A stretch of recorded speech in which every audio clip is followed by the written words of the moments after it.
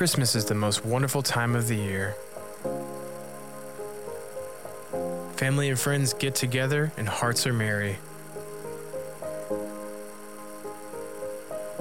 Children are in wonder and expectation. It is a time filled with bright lights, beautiful decorations, and the delightful sounds of joy.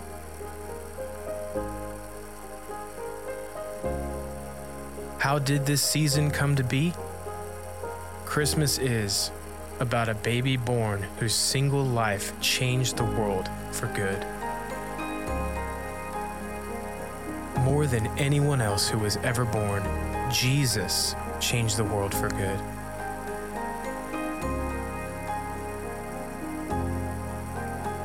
Christmas is promise, presents, and peace.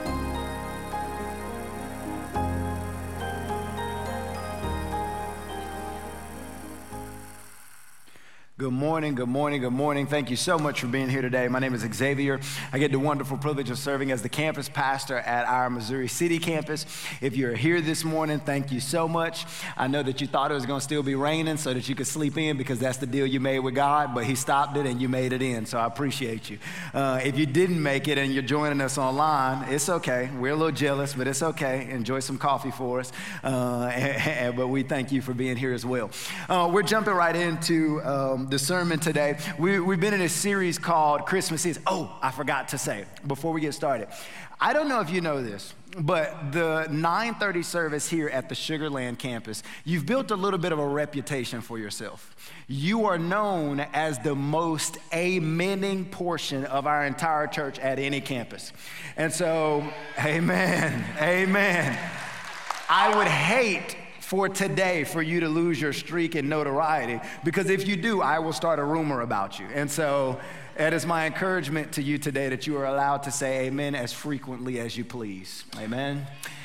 Amen. Okay, good to go. Anyway, we've been in this series called Christmas Is, and today we're talking about how Christmas is promise. And what we want to do today for a moment is I want us to zoom in on this Christmas promise and use it as a microcosm or just a mini version of how God normally decides to interact with all of the other promises in our life. And so that's your overview. Maybe you do or don't know, but about a month ago, my wife and I, we welcomed our first son, our only kid into the world. His name is Eli Roman. Yes. Round of applause for my wife. 33 hours of labor. I know, exactly. 24 of which was unmedicated. And after 33 hours, my wife produced Eli Roman, and I think we have a picture of him. Oh my goodness. Isn't he the cutest kid ever? I know. Just like his mom. And here's the deal. I'm glad we had a cute baby. I don't necessarily believe, I used to, but I don't necessarily believe all babies are born cute. I used to, but then my parents showed me my baby pictures and I was like, oh my goodness. Like, you still loved me. I'm so much more appreciative now.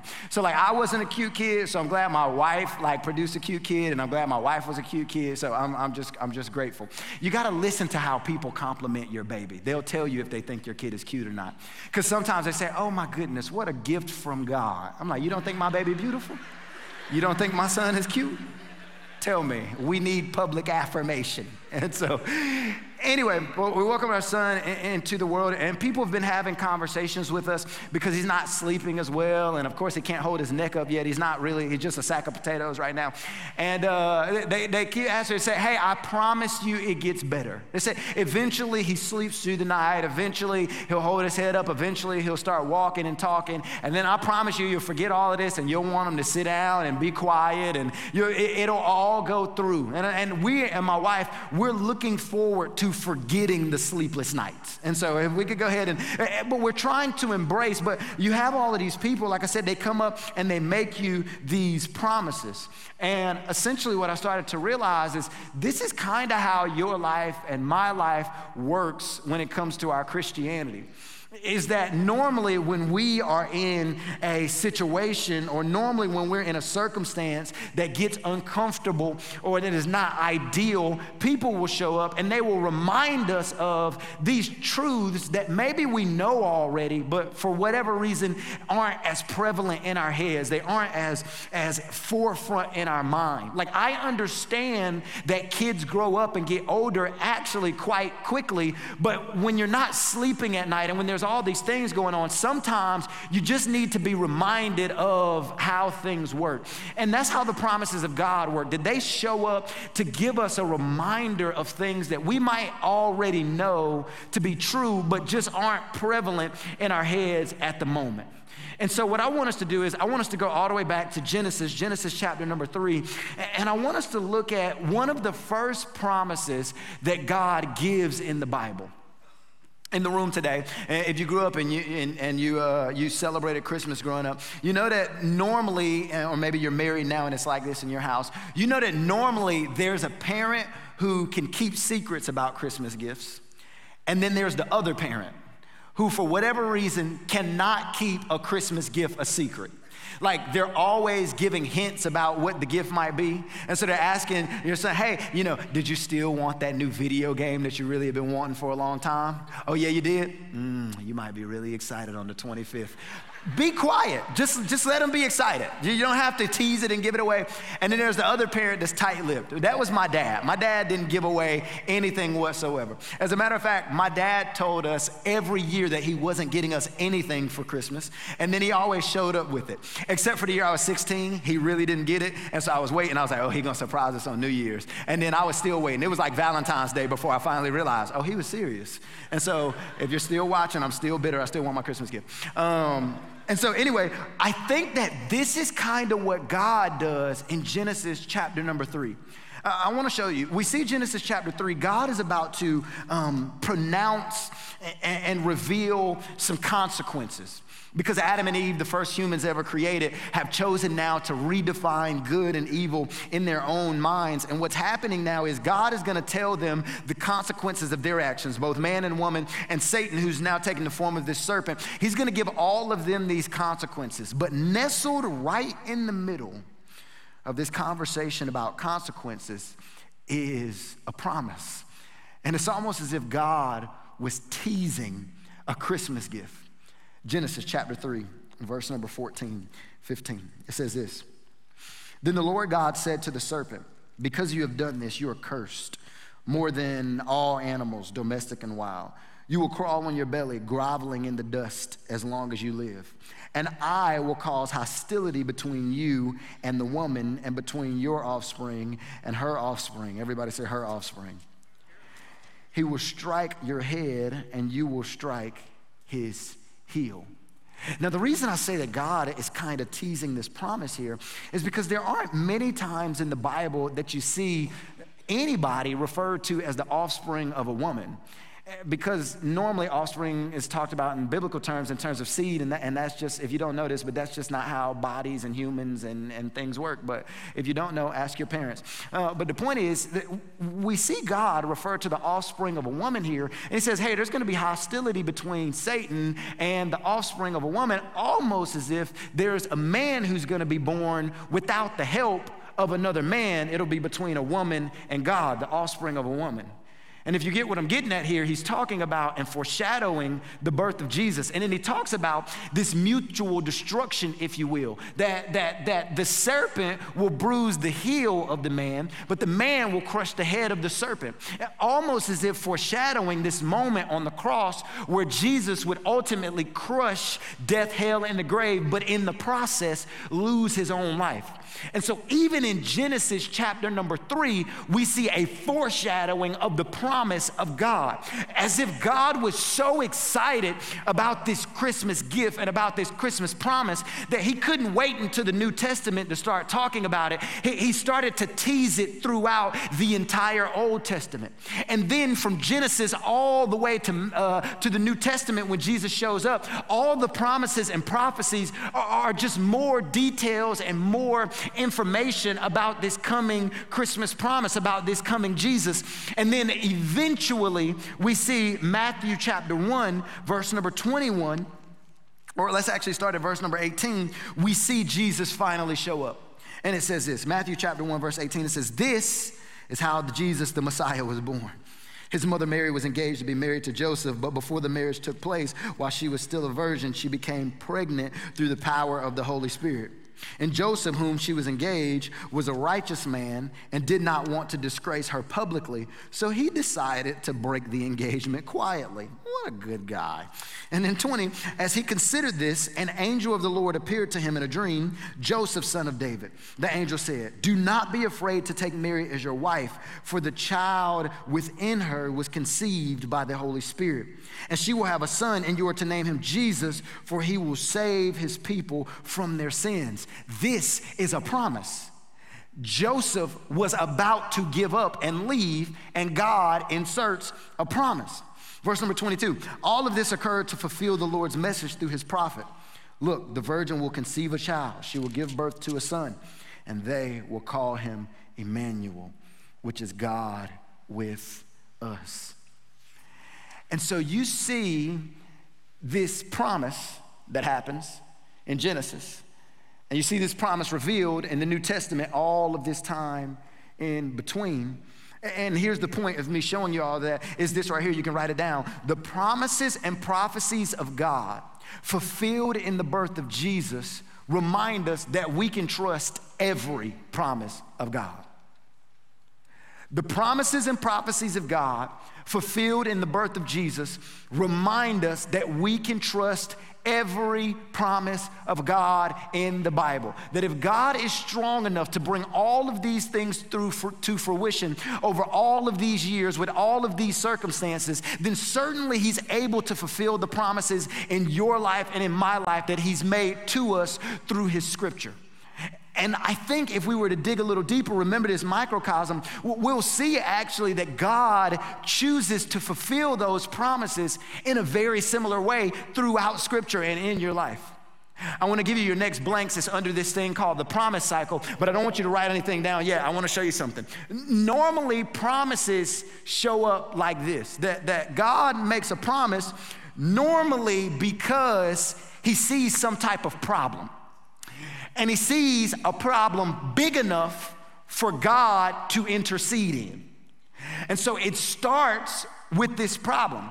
And eventually, God makes a promise that he's going to fix this problem.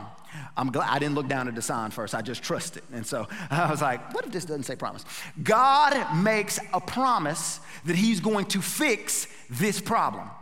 And then eventually, you know what comes next. Eventually, somewhere down here, it might happen tomorrow, next week, next year, whatever it is, God provides on the promise that he made.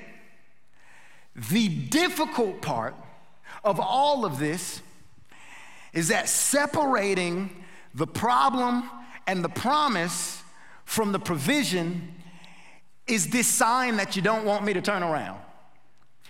Separating the problem and the promise from the provision of God normally is a process. That rarely do we see God see a problem, make a promise, and immediately provide. That normally filling in this space is this process. And if you don't believe me, I want to show it to you. Oh, those are your blanks, by the way. The blanks are promise, process, and provision. The reason problem isn't up there is because the Lord gave me this one after we print it, and I didn't want to be financially irresponsible and throw away all the things that we printed. So as a result, just use your pen, write it out to the side. You'll be all right. For those of you who are perfectionists, like, oh, it needs a blank, just draw one. You'll be all right. And so God makes this promise.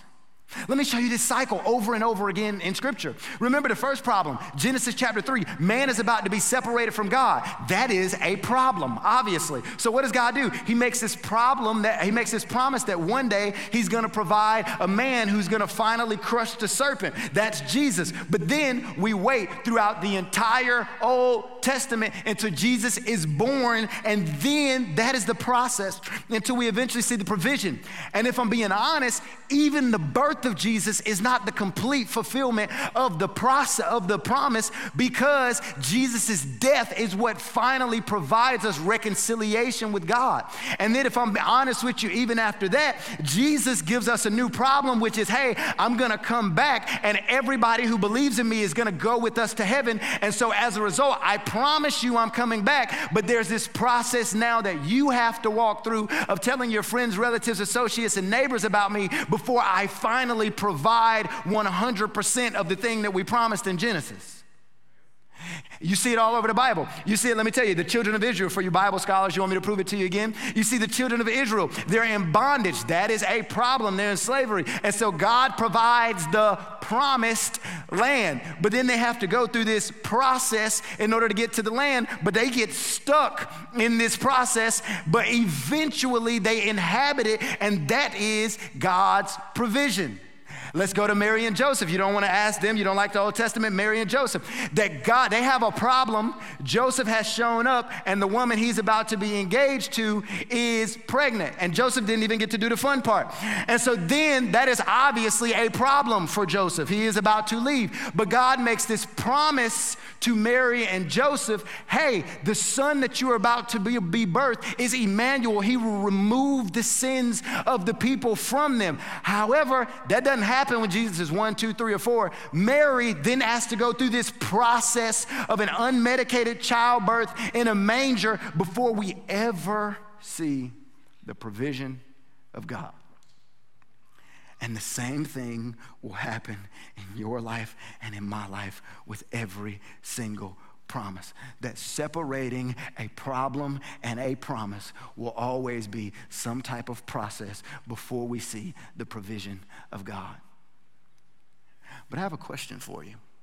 I ask a lot of questions. This is why I'm scared to be a parent, because I know my son's gonna ask a lot of questions. And then he's gonna say, hey son, he's gonna say, hey dad, what about this? I'll say, I don't know son, go ask your pastor. And he's gonna say, dad, you're my pastor. I'll say, not at home, go ask your other pastor. Pastor Johnny is smarter than I am, ask him. And so I'm gonna send him to Pastor Johnny, and Pastor Johnny have the answer to all his questions. And so, but I ask a lot of questions is the point. And one of the things I started asking about this is, why in the world does God make promises? Like, think about it. Is this an essential step in your life? Is this an essential part of this equation? Like, let's think about it for a second. Couldn't you just have a problem and then go through a process and then God provide? Does he have to say anything about your problem in the middle of it? Like, think about it. Couldn't Adam and Eve have messed up? Then the Old Testament just happened, and then one day, boom, Jesus. Did God have to spend all of that time getting people to transcribe prophecies and promises throughout the ages? Like, did he have to do? Couldn't Jesus just, did God have to talk about Jesus in advance in order for the blood to reconcile us back to God? The more you think about this question, the more you're like, the answer is no, he didn't have to make a promise. So now we have to ask the question, God, why would you choose to make a promise to us? And we're gonna look at some scripture, but I'm gonna give you the answer in advance. I think God chooses to make promises because God's promises produce hope. God's promises, they produce hope. And here's the deal. I'll give you the next fill in the blank as well. Hope is the conviction that what God says is true. When you think about this idea of hope, I don't want you to think about hope like you think like, oh, like this morning when I walked outside, I was like, oh my goodness, I hope it's not raining when I walk to my car. Like I had nothing to back it up. I was just like, oh man, God, if that would be kind of great. It was just kind of a, just kind of this flippant hope type thing. But hope in the Bible is the conviction that what God promised, I'm gonna see him provide. It's not flippant. It's not flippant. It's something that is settled. It's something that is sure. It's not like when people say, oh man, I hope the Cowboys win this year. Not based on any fact, not based on anything, nothing they can see. It's not faith. It's just hope. Flip it. Same way I predict the weather. But biblical hope, you're supposed to laugh there, I'm sorry. But biblical hope is this idea that what God says is 100% true. And the promises of God are meant to produce that hope in our lives. And hope is provided to help us make it through the process. And God wants you to have hope. He wants me to have hope. I want to prove it to you. Jeremiah chapter 29, verse number 11. One of the most famous scriptures in all the Bible. Here's what it says. It says, "For I know the plans that I have for you, says the Lord." This is so good. "They are plans for good and not for disaster, to give you a future and," Pastor Johnny, "a hope." God is saying, I don't only want to provide. I don't only want to give you the provision. I made you a promise because I needed to give you strength in the middle of the process. That hope provides us the strength needed to make it through the process. That without the promises of God to lean on, you and I would give up and never see the provision of God. That when life started happening and when things did not go our way, we would have a tendency to focus on the problem and not the provision. So God gives us a promise to carry with us through the process. And so here's what it looks like, because this is what you don't see. Let's say I remove this problem. What happens is in this cycle, this problem doesn't go away. If there's a problem in your life right now, you carry that problem around. And then you carry it through the process until the moment you get to God and He exchanges your problem for a provision. And the truth is, you would get tired of carrying your problem along the way of this process. So God provides you a promise to look at while you carry your problem through the process. And the point is that I look at the promise to provide me the strength so that I don't get deterred by the problem. And hope provides me the strength that I need to make it through the process. This is why God says, I want to give you a hope and a future. Not just a future. I don't only want good things for you in your life. I want to give you a hope and a future. Here's the next part of it. Hebrews chapter 10, verse number 23. This is why it says, "Let us hold unswervingly to this hope we professed, because he who promised is faithful." The Bible just ties itself together. This is why promises and hope go hand in hand. So God's promises provide us this hope. But then here's the problem, is that the process can hinder our hope. The process can hinder our hope. That there's part of the process that just makes you and me want to focus on our problem. And I just want to give you a few of these things because if you're honest, and if I'm honest, there are times in your Christian walk where you have felt like giving up. And not just giving up on maybe the ultimate promise of salvation, but losing the strength to continue to live the Christian life because you're not seeing any provision yet. You're not seeing any payoff yet. Losing the strength to continue to be faithful in your marriage. Losing the strength to continue to turn the other cheek to your enemies. Losing the strength to not gossip about people over time. Losing the strength to keep being nice to that one boss who says just slightly condescending things to you about once every 2 weeks. And they think that you're super nice, but on the inside, you've been thinking about telling them off for like the last month and a half, but you've been clinging to the fact that one day the Lord is going to fight your battles. But if you're being honest, you're about to lose strength, and you might say some things that aren't necessarily included in the Bible, like instruction. But the point is that if you and I are honest in the middle of this process, we lose a little bit of strength. And some of the things that hinder our hope and thus hinder our strength in the middle of this process is number one, is disappointment. Because I want to promise you, Mary and Joseph, they experienced some disappointment. Because I can imagine they had plans for what their marriage was going to look like. And I can't imagine a baby up front before we even are together is something that they had planned on. And this is just a little side note. It is quite possible to be happy and excited about what God is doing, but also disappointed with what it means for your day-to-day life. That disappointment with God or disappointment in life is not a sin. Disappointment sometimes means that I've finally given up on the thing that I know God doesn't want me to have. And so it is quite possible to be excited about your future with God, but disappointed that he hadn't provided a spouse yet. So you don't want to be honest with me. It's quite possible to be excited about your relationship with God and walking with God, but disappointed in your current financial situation. And sometimes that disappointment causes a lack of hope in our life and thus a lack of strength to keep walking through the process. And we have to be honest and say, God, in the middle of my disappointment, I'm choosing not to focus on the problem, but I'm choosing to focus on the fact that you gave me a promise that I know is going to come to fruition one day. Disappointment is something that shows up in the middle of the process. The second thing that shows up in the middle of the process is suffering. Suffering shows up in the middle of the process. Mary gets this promise from God and then has to deliver a baby. And I don't know about you, I don't know if you've ever experienced childbirth or seen it, but it looks a lot like suffering. And to experience that unmedicated in a manger outside of a hospital, I can only imagine what Mary might have been going through. And too often, you and I think that suffering is something that should be exclusive from the process. That if I am walking with God, that means that I should avoid most of the suffering. That the path with God is the path of least resistance.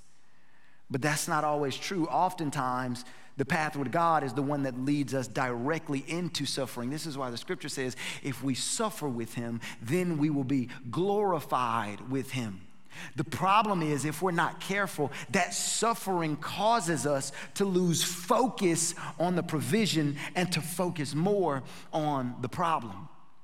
And so you and I have to be careful in the middle of suffering not to lose our focus. The last thing that shows us sometimes is just time. That because oftentimes there's so much space and there's such this big gap between the promise and the provision, that sometimes I just get disheartened. And I can imagine that all of Jesus' life, every year, Mary and Joseph probably wondered if this was the year that he was going to take their sins away. And before the prophecy about him dying on the cross and before Jesus started saying that, I wonder if they even thought oh, how is it going to work? Is Jesus one day going to wake up and be like, okay, your sins are done. Thanks for raising me. Is he going to do it when he's 16? Is it going to happen when he's 10? Is it going to happen when he's 25? And I can bet every year they think, man, is this the year? And I can imagine that sometimes they got disheartened and sometimes maybe they even lost a little bit of hope and thus strength to keep going. And so they had to remind themselves. And in your life and in my life, the same things happens with the promises of God. Let me show you. John chapter 3, verse 16 is a promise of salvation, that God loves the world, and whoever believes in him, they won't perish. They'll have everlasting life with him.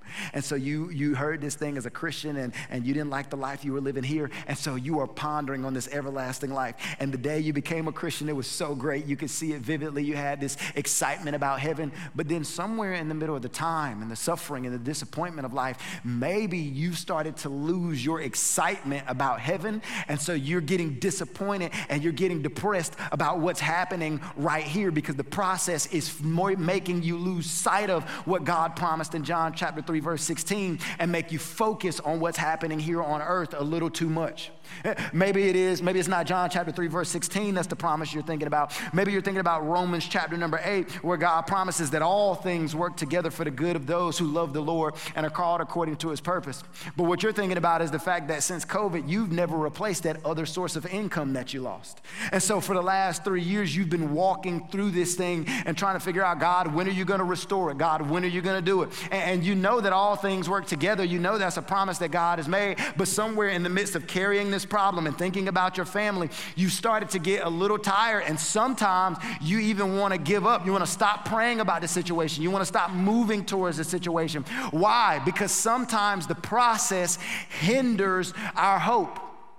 Maybe it is you've been thinking about how I want to give you the address, how in John chapter 10, Jesus promised, or in Matthew chapter 11, that Jesus promised that if you come to him, all who are weary and heavy laden or heavy burdened, that he will provide rest. But somewhere in the middle of carrying all the problems of your family, somewhere in the middle of the responsibilities of being a spouse, somewhere in the middle of the responsibilities of being a parent, somewhere in the middle of the responsibilities of doing all the things, you've been willing to give up. And if you are going to be honest with me and be honest with yourself, you're saying, I know that God provides rest, but there are times where I want to take rest into my own hands. And what happens in those moments that I give up on the provision of rest of Jesus, I start to try to find rest in the things that bring me comfort.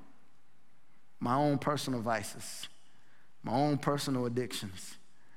But it's just proof that even though I know and have heard it, in the middle of the process, sometimes I get ready to give up on the promise. And God wants us in the middle of these things to be focused on the promise while we carry the problem. Okay, Xavier, you're telling me all of this. We're talking now. I'm convinced. I'm convinced that in my life, this is how this thing works. What am I to do next? Now that I know that God has made a promise and I know that you're saying God's going to provide good on those promises, what do I do in the meantime? Well, I'm glad you asked. Hebrews chapter number 11 is sometimes known as the Hebrews Hall of Fame or Hebrews Hall of Faith. And if you read through it, it's literally a bunch of people, and it's talking about all the things that they did that were accounted to them as faith. It talks about people who made decisions to leave their homeland and people who were murdered for the sake of Christ and all of these things. But it starts out with this sentence about hope and essentially about a promise. Hebrews chapter 11 verse 1, you've heard it in the Bible before. Faith is the substance of things hoped for, the evidence of things that you and I cannot see. So clinging to the promise and the provision is faith. Another way to say it, you're filling the blank, is this: faith is actively preparing for God's provision. Faith is, even though I don't see what God has promised yet, I behave now like I've already seen it.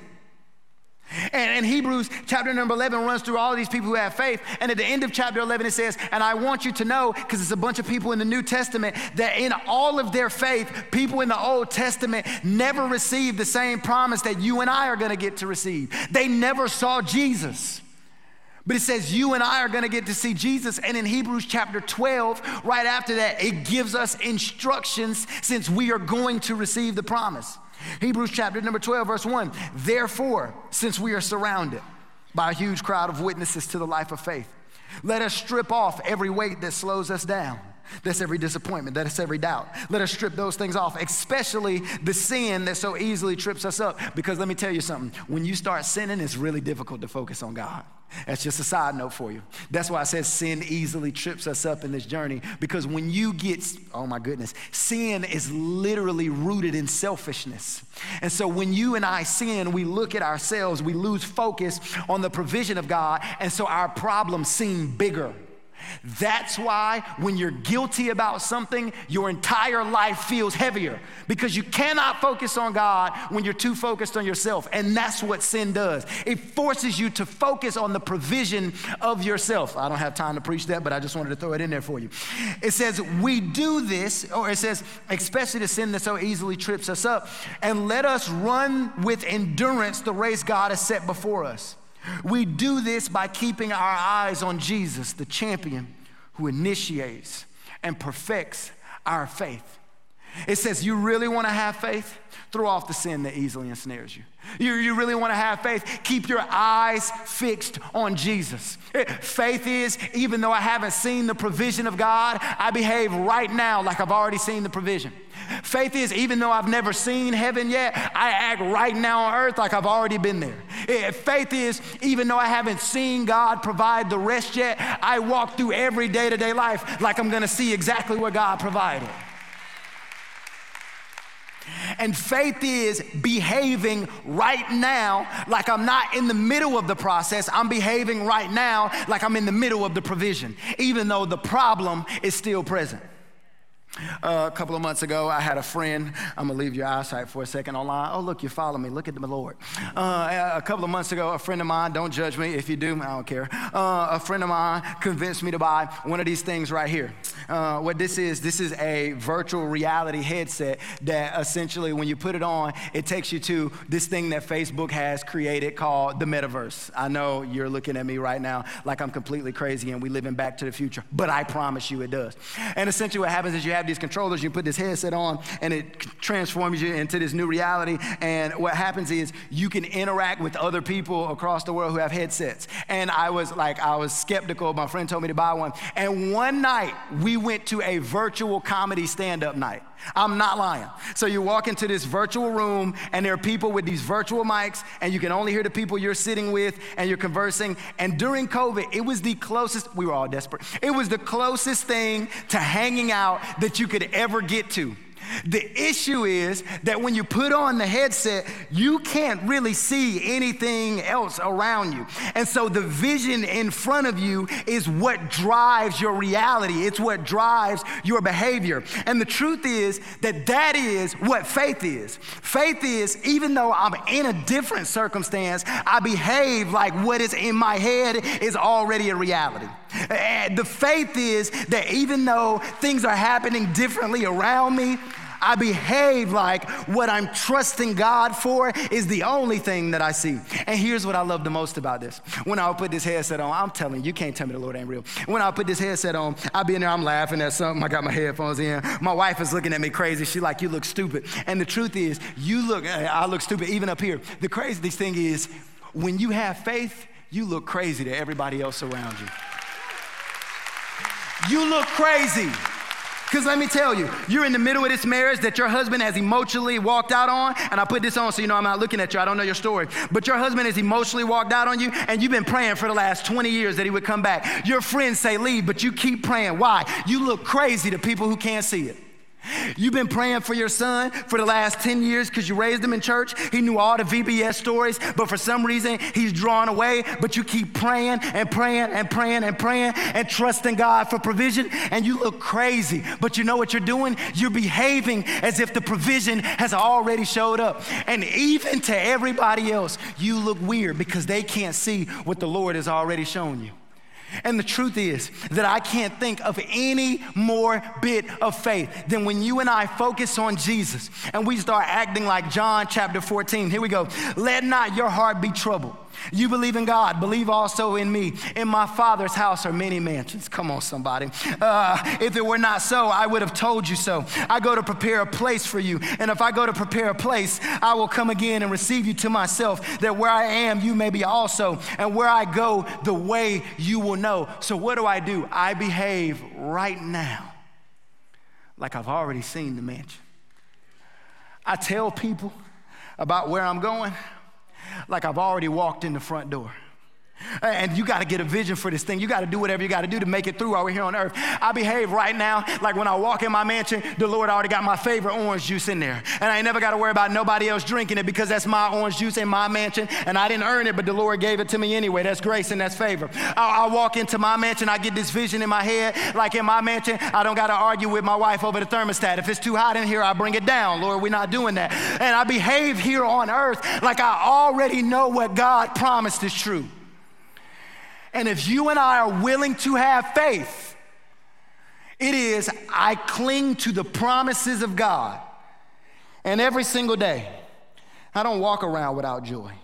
I don't walk around without hope. I don't walk around with my head down. I cling to the fact that what God said is true every day. Well, this is why you look crazy. When I lose a family member, I celebrate. Why? Because I'm not focusing on right now. I'm focusing on the fact that one day I'm going to see him again. Even when I'm sick and he doesn't heal me, I don't focus on the fact that my earthly body is tore up. I focus on the fact that one day I'm going to step into a new body up in heaven because I behave as if I've already seen the provision of God.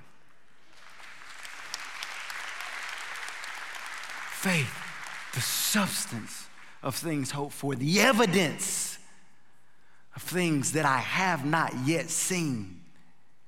But I don't have to see something for it to be a reality. God, thank you so much for the fact that you gave us a vision.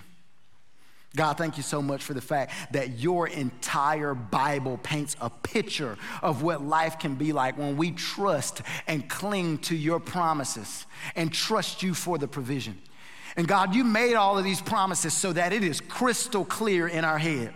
So this week, God, when we are tempted to be deterred by disappointment, God, when we're tempted to lose hope, help us to do what Hebrews chapter 12 says, to focus on you and to run this race with endurance.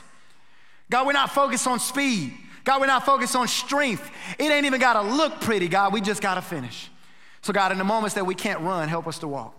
God, in the moments that we can't walk, help us to crawl. God, in the moments that we can't crawl, help us to fall in your direction. And God, in the moments that we can't even do that, just help us to keep looking at you. Because one day, God, when we get the strength to get back up, we know the direction that we're going. So God, thank you for providing this promise. God, we sit in a room full of people who are committing this day to behave like we've already seen it. And God, in the day that we see you face to face, the truth is, God, it'll be different for us. But help us to behave right now like you're standing in our presence. It's in Jesus' name we pray. Everybody together say it. Amen.